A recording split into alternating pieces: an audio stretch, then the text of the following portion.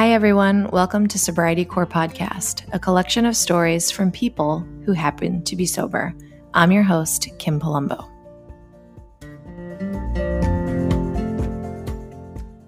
Just a note, during the recording of this episode, Cheyenne and I were in different parts of Washington, D.C., experiencing an epic thunderstorm. This made the audio slightly less than ideal in the first part of this episode. That being said, you are not going to want to miss this conversation. Hi, everyone. On this episode of Sobriety Core, I am joined by Cheyenne. Welcome, Cheyenne. I'm so glad that you're here. Thank you. Thank you for having me, Kim. Cheyenne, who are you? Well, on the outside, I would say that I'm a woman. I'm also African American. I am married. I have 4 children. Used to be a lawyer. Ended up working in a government agency because being a lawyer wasn't for me, in a nutshell. I think on the inside, I'm someone who is deeply unhappy about my current, just generally the way that my life has progressed and the things that I've accomplished. On the outside, I think for a lot of people, it's, impressive, an impressive amount of success, just based on the values that we hold in this country. But I never wanted to do any of it, and I never have really explored who I am and what I want. Always doubted my capabilities, always doubted myself. I'm deeply insecure and also introverted. And I think in some ways I have a lot of unresolved issues as a young adult that I've never addressed. I just kind of pushed under the covers. And all of that, I think, has led me to the place that I am in today. I think I'm slowly emerging from all of that and trying to piece it all together. I feel like I'm in a stagnant place right now. I feel like I'm teetering on possibly maybe thinking that I'm going to be here forever, like this is who I am. And that's disturbing to me. I think it's so important, though, that you named those things. It would be easy to just keep kind of shoving them under the proverbial rug. But what if this is me? What if there's nothing else? I have to learn to accept it or just continue down the path of destruction that I was in as an alcoholic. What brought you to sobriety? I grew up in Southern California. I had a really great childhood. My parents were both deeply religious. I was the baby. I was constantly fawned upon, spoiled. I also was like the star of the family. I would play piano. I would, give concerts for family and friends. I would play at church. Always got good grades. At some point, I think I just became really aware of myself. And I want to say that started when I was in maybe like around junior high. I did go to church in Los Angeles. We lived in Claremont, which is in the Inland Empire. So it's about 45 minutes away from Los Angeles. The church that we went to was a Black church. They went to church so far away because they wanted to be around their friends. It was kind of like a homecoming for them, a very social event for them. For me, I never fit in there. We only went once a week, but we spent an extraordinary amount of time there. The kids there, they were all from, the area. Everybody was, I would say, upper middle class.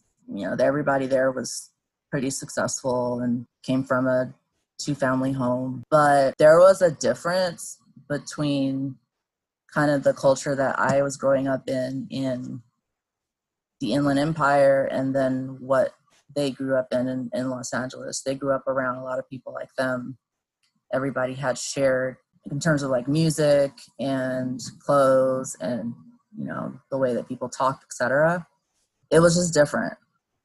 And at that time, I didn't know how to be a chameleon and change myself. I was just who I was. To really hate it because it wasn't like them. I do remember at some point them making fun of the way that I talked, but in a joking way, and I remember kind of accepting it and going along with it. I remember times when I overheard one of my peers' mother telling her daughter that she was going to come home with me after church, and they were going to have like a play date with me, and that the daughter was not to object or protest that they were going. And I remember feeling she either knows they don't want to go, or she's sending them with me because she feels bad for me. She may have not thought any of those things, but I just remember that moment and how I felt kind of like set the stage for me, and the way that I felt about other people and how they related to me for, I would say, many years. I held on to that as part of the way that I saw myself and the way that other people related to me. Like, they really don't want to be around me. I begged my mom and dad to transition to out where we live. They didn't really get what I was going through. I think they just thought I was going through an awkward stage, and to them I was fine. I had friends. I had a best friend that lived next door to me. I had friends at school, but it was really just a couple of people that I became really close to. It was like all of a sudden I just turned into myself and became just this little insecure ball of nerves. I do remember distinctly knowing that I was African American, knowing I was Black. Race always comes up, as a Black person. Like, other people are always pointing out the differences. And for me, it was both from Black people and from white people. And Black people would say, you're not really Black. White people would just be quick to point out the differences in various situations. And so when I went to, about the time that I was going into high school, I don't know how this happened, but I kind of everything just changed, just kind of snapped for me. And I started just really wanting to be around a different element. I guess what I thought represented being Black at the time. And I know my parents were trying to keep me away in some ways, but keep you away from what you wanted to explore? I was trying to experience urban living. I guess that's the only way I can describe it. So in California at the time, this was in like the late 90s, gangster rap was really popular. This is when, I think, NWA came out, like early 90s. And then in the late 90s, when I was getting ready to go to high school, I think the activity around gang members and then just kind of music meshed together. So it was one culture. And I really got into it. I dated gang members. I would skip class and go to other high schools. I went to a private high school. There were little to no Black people there. I was just trying to immerse myself in something that, I thought I had to be, or I thought I wanted to be. Got myself in some dangerous situations, but I think I eventually calmed down. I don't want to say it was a defining moment for me, but I met a group of girls in high school who were basically the same as me.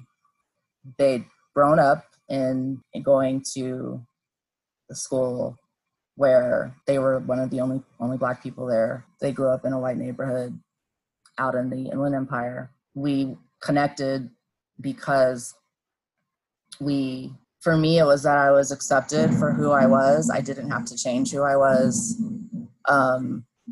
We were into the same things. And I felt like when I was with them, that was one of the only times that I felt like I really didn't care what other people thought about me. It's kind of like we were insulated in this shell. And I really haven't met a group of girls that for me, have generated that type of kinship. But then that was like your first like experience of acceptance as you are. I think so. Yeah, I think so.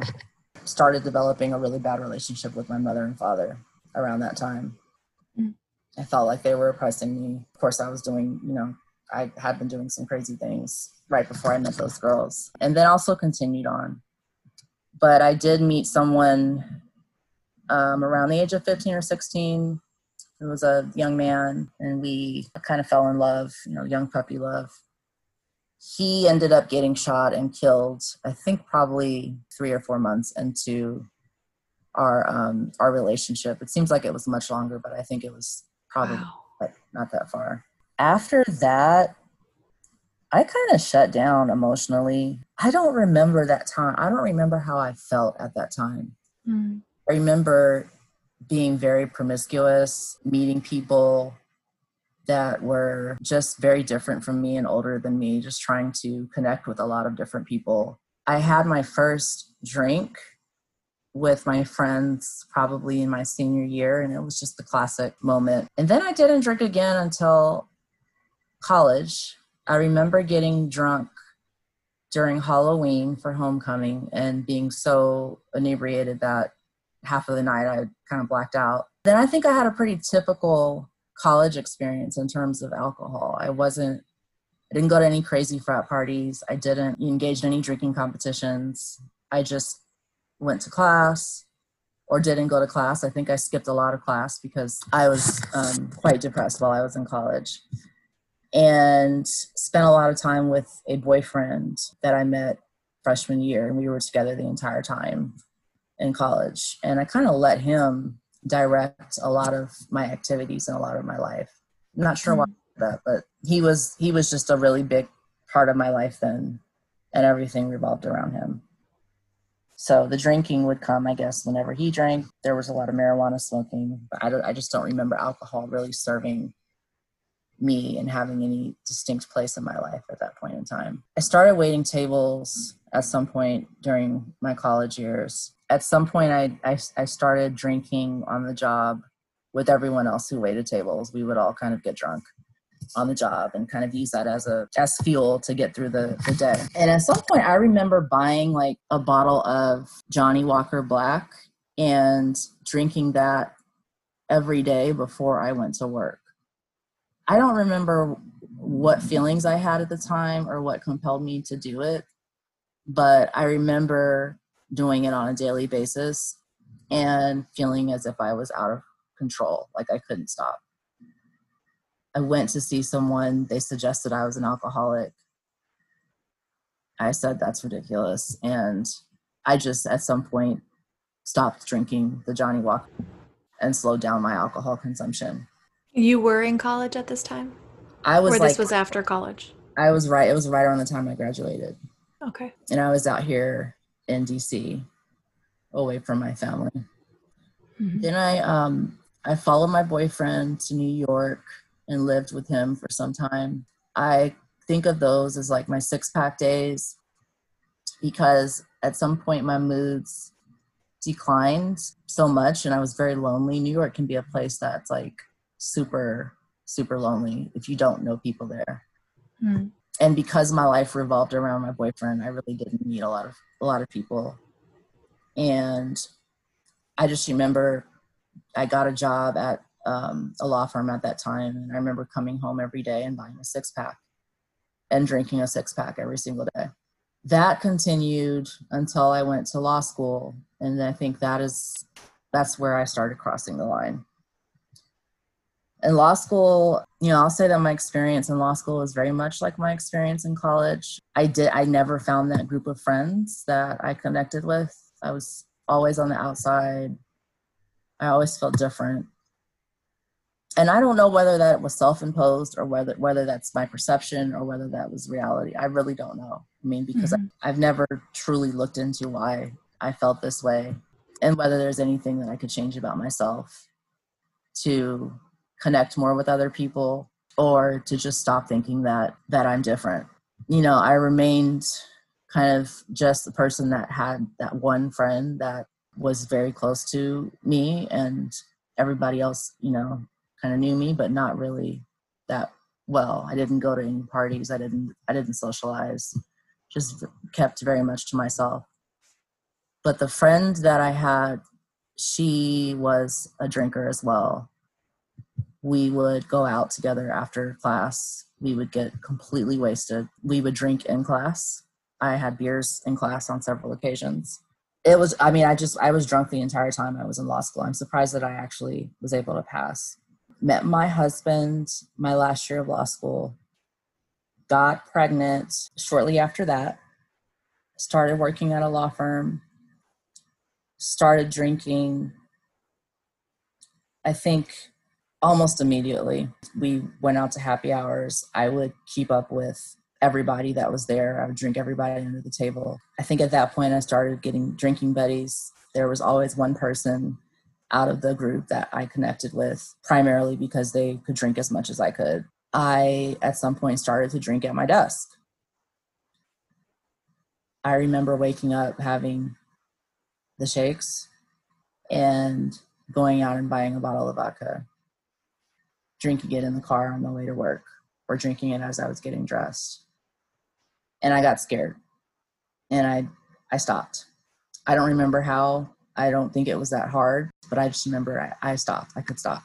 At some point, I started up again. I think the stress of working at a firm, and then again kind of feeling like I wasn't really as successful as I wanted to be, feeling like there was something that I wasn't getting in terms of clicking in my mind, that there was some sort of connection that I needed to make that I wasn't making there. But I was always successful drinking, and I was always the life of the party when I was drinking. And so I think I kind of used that to gloss over what I thought were, massive imperfections or just being insecure. It just made me a different person.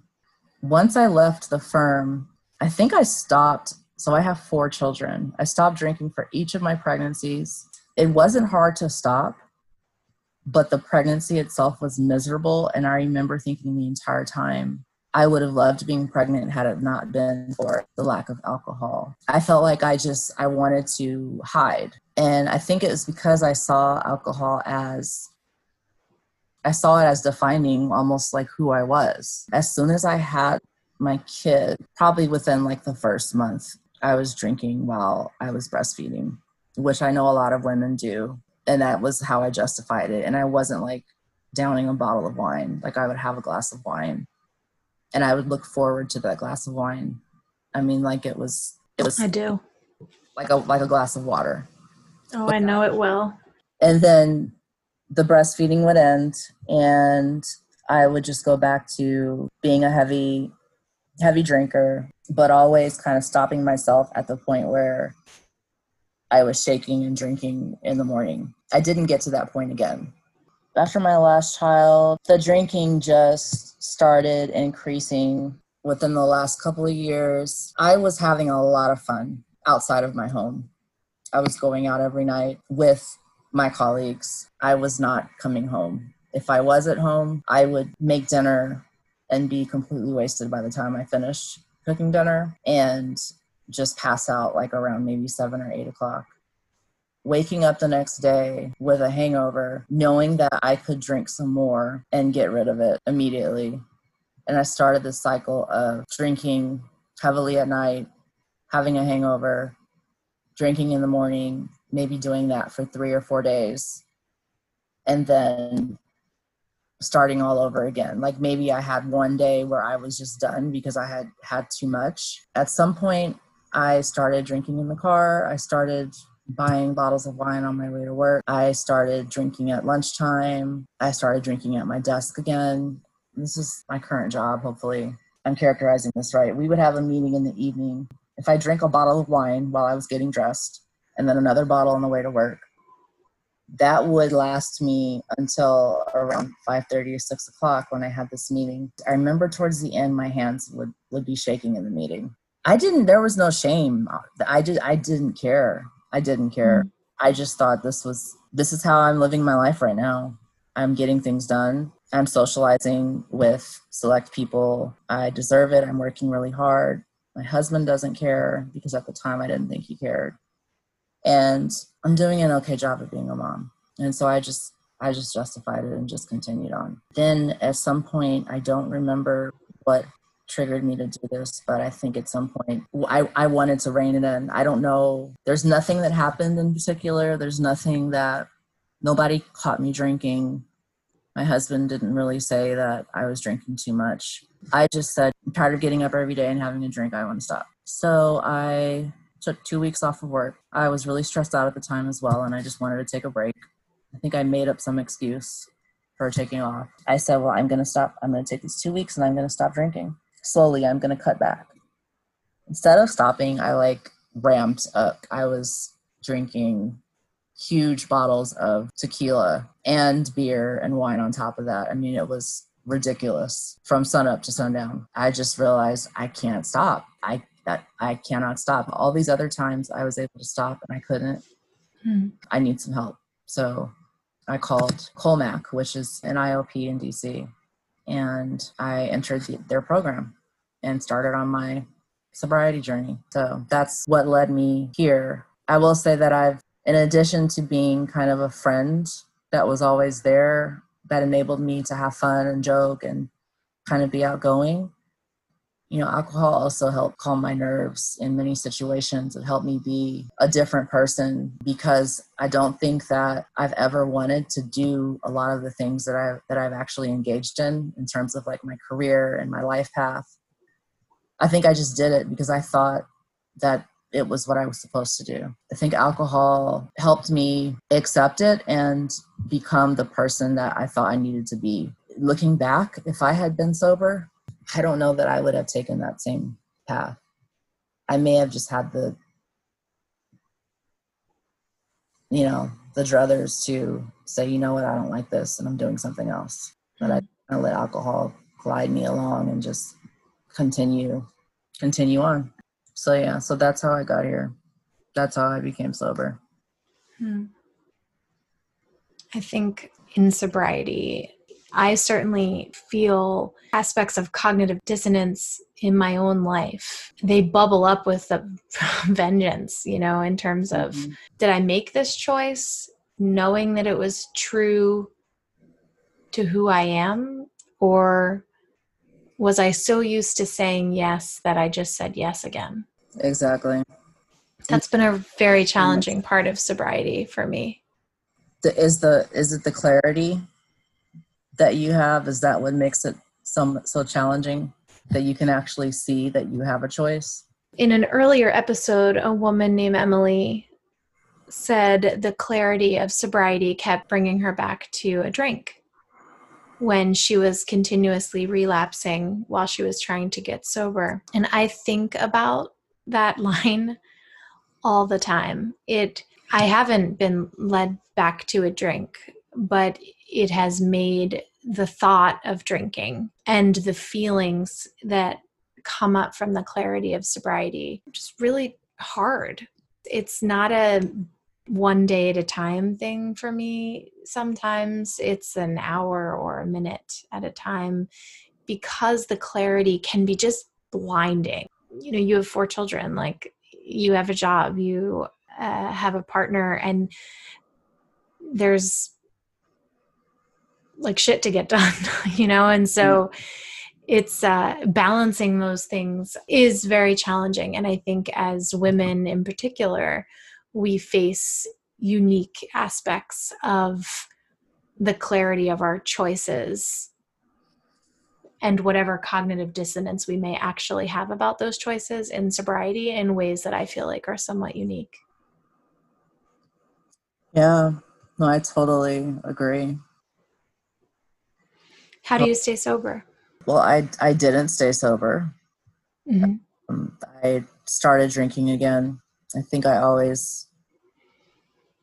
into treatment, I always thought I'm just learning the skills that I need to moderate myself. I'll start drinking at some point. I think treatment teaches you to think a different way. And I almost fell into aligned with that thinking, but I didn't really think of myself as an alcoholic. I never got to the root of my issues, at least at that point in time. And so I started drinking like the week after I graduated from the program. Basically the same pattern occurred where I guess over a period of 3 months, I checked back in to outpatient treatment and I was sent to an inpatient facility, and I spent about 6 weeks there, met a lot of other addicts, was discharged to a sober house, ended up going to another IOP, actually where I met you. That's right. My husband had his own issues that he dealt with while I was away. He very capably took care of the family. There was a lot of baggage in our marriage that we had to unpack when I returned. Yeah. One of the things that we shared, I think, that took a long time to get back to is the gift of like conversation and intimacy was fueled by alcohol constantly throughout our marriage. Mm-hmm. He's not an alcoholic, but he would drink with me. For both of us, initially, it was very awkward to be in the same space and to have an intimate conversation because I wasn't the same person. At the same time, I think towards the latter part of my drinking, I had become a raging bitch and I had abandoned my family. I was going out all the time. I was being a really shitty mom and a shitty wife. He liked the sober me, but it was almost like someone who he didn't know. It took a long time for us to reconnect. But one of the things that led me to drink right after I left the sober house was wanting to reconnect with my husband. There was a restaurant, it was like a wine bar that was right around the corner. I walked by it every single day when I came back from my meetings. And one day I just stopped in and I drank. And I think the next day I stopped and I drank. And then I invited my husband and he drank with me, knowing that I have a problem. He also didn't want to disappoint me. And he knew too that it would fast forward over the intimacy, kind of gloss over the intimacy issues that we were having. That was about maybe 6 months ago. We are today. I'm in another program. I have not been sober for that long, but I think that what makes this time different is that I have accepted that I am an alcoholic. I don't do the one day at a time thing. It's easier for me to think of it as kind of a permanent status in life. I know that if I drink, I can have a sip of alcohol. And the next day, I've been drinking for 48 hours. Mm. That's not normal, right? Mm. I can't drink. My sobriety date was April 7 when we went into this whole COVID situation. Of course, the drinking just started escalating absolutely out of control. And I experienced had horrible depression and mood swings. It was a horrible decision.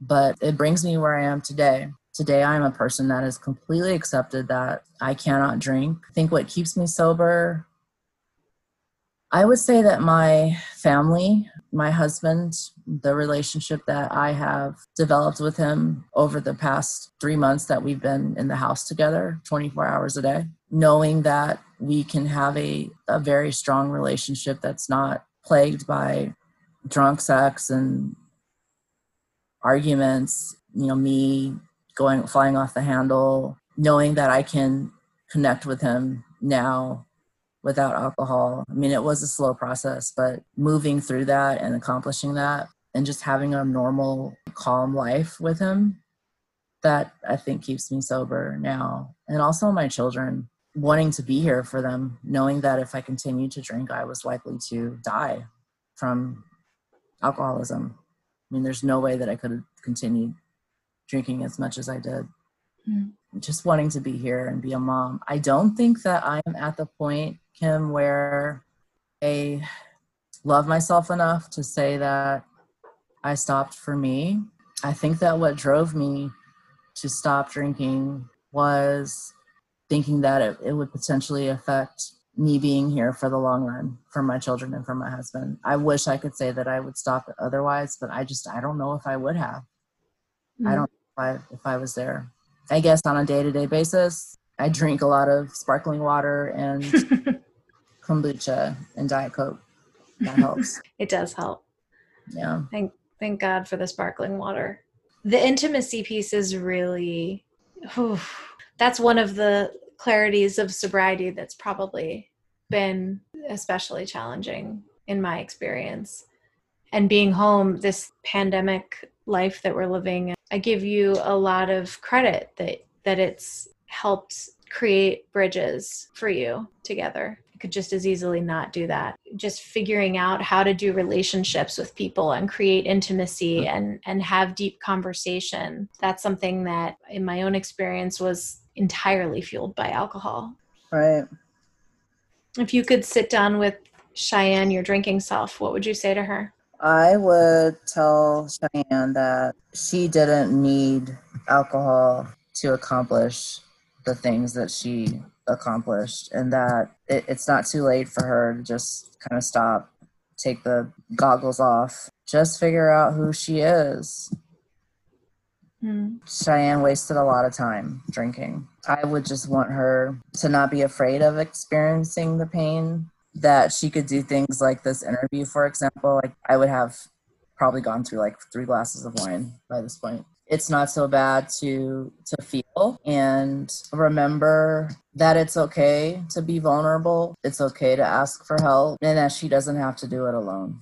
Because I think Cheyenne was very lonely, and she fooled herself into thinking that drinking took away that loneliness.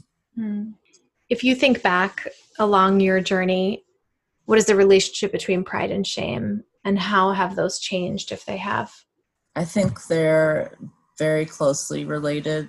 My pride has driven me to drink, just not being able to accept that I was vulnerable and insecure, that I needed to be in touch with my emotions, not wanting other people to know that, wanting to appear tough, wanting to fit in. And I think in order to become a sober person, it's all stripped down. But for me, I think when I was drinking, pride always enabled me to continue drinking.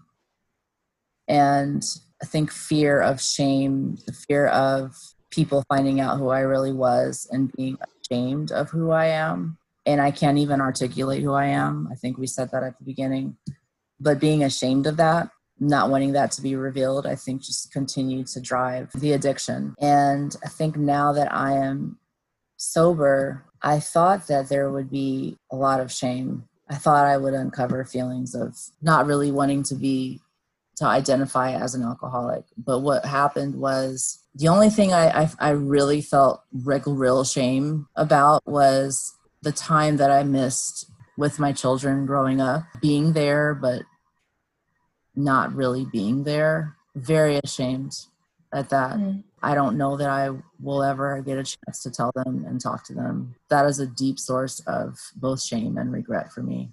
And I think my pride now is being an alcoholic, in terms of like, I can accept that I am. It's part of my identity now. I'm proud of the fact that I have overcome this addiction. I feel like I have finally overcome this addiction. Being a mother who is an addict or an alcoholic or both comes with its own little hell because of the shame I think so many of us carry, of moments we missed or moments we don't remember, or just being, as you said, there but not really there. And I do think that it may not be especially, it depends, I think, on the age of your children, but it may not really be a conversation where you talk about it. With my own son, who just turned 7, I hope it's the games we're playing, the K'NEX roller coasters we're building. When I was about 4 months sober, I carried him to bed from the couch, which, as a parent, I can't even count the amount of times that I've done that. But he has a bunk bed, and I carried him up the steps and put him in his bed, and I didn't have a single fear that I would drop him. And it dawned on me how long it had been since I had done that, and not been like, oh gosh, I need to be like leaning against a wall or have my hand on something else, or that I could just carry him to bed and put him in and come back to the couch and just be sober. So I think the amends that we make to our children are often the living amends. They're the daily things that we do when we show up, when you keep making dinner and move through that feeling, or when you decide, yeah, you know what, this is too much, and you go to bed and you order takeout instead, or you come up with another solution. That's showing up too. Yeah, I appreciate that. It is. Appreciate that. For me, I think when my kids ask me why they have to do something and I actually explain to them why, or I try to come up with a reason as to why without exploding in anger, which is much what I would do then. And it's just being able to pause and think about the words that I'm saying, about how my kids might receive them, and really engaging in a conversation with them that I couldn't have, frankly. There's a lot of lost time with my older children who are teens now. I think there is some bitterness from them, but at some point I will hopefully be able to sit down and have an honest talk and be accountable for my behavior and acknowledge what it might have deprived them of as kids when they were younger. That they don't realize it at this point. They don't know, but they don't know what it is, but they have been affected by it. And I know that a lot of problems in our relationship right now, I know that they come from a source of our relationship having been built on conflict and driven by my impulsiveness. And that's, kind of who I was, and I shaped that relationship. And so it's my responsibility to accept responsibility for it and just roll with the punches as they grow. Hopefully they'll grow out of it. Hopefully at some point they'll realize I've changed. And at some point I will be able to tell them what happened and why it's different and ask for their forgiveness. But I'm certainly not there yet. Yeah. What is one question you wish someone would ask you about yourself or your sobriety?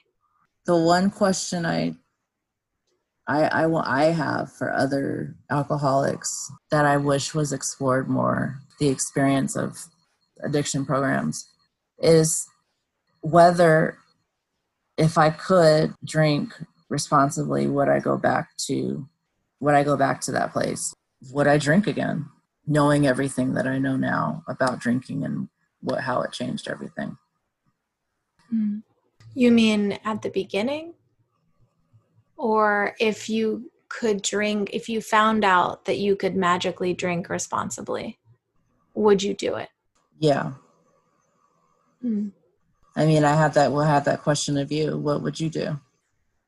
Oh man, that's a tough question. It's interesting. You had mentioned not being a one day at a time person. And I think there's certainly in like the recovery memoir world, there's people who think about sobriety from a one day at a time perspective because that's what works for them. And then there's people who they take kind of like an Alan Carr, another author, about quitting alcohol. I made a decision. I accepted it. I'm never questioning it. That's it. That's what I need to do to stay sober. I am more of a one day at a time person. That kind of works for me, I guess, because forever just seems so intimidating. But so it's hard for me to answer that because I think about it as today. And today, if I could drink responsibly and you told me magically that I could drink responsibly, today I wouldn't. First of all, I feel so disconnected from responsible drinking. I can't unsee what I've seen in sobriety. And hard as it is, I think I'd find my way back to addiction. Mm-hmm. And I'm not interested in finding my way back to addiction. So for me, no. What about you? Yeah, it's really interesting because I think we kind of have the same answer. But for me, so my gut reaction is, oh yeah, of course. Yeah. I'd love to be able to just go out to have some drinks with friends or to have a glass of wine at dinner. But I cannot conceive of myself actually drinking responsibly. I know that there were times that existed when I could, but I don't remember how I held back, and I can't imagine myself now with just a glass of wine or not constantly thinking about, okay, I'm just going to have this one drink. Like I can't imagine not obsessing over it, like watching how much other people drink. Me too. And I was never interested in one drink. Like, that's not what drinking was about for me. Exactly. Like, if you had one drink, it was because something wrong happened. Yeah. Like you were breastfeeding or whatever. Right. So hard as it is, and it is hard, sobriety is where I think I'd stay. I know I'd stay. Yeah, no, I can't believe I'm saying that, but yeah, I totally agree. Cheyenne, thank you so much for being so open and sharing so much of your story as a Black woman and your journey to acceptance. Thank you for having me, Kim. I really appreciate coming on. As always, I want to interview you.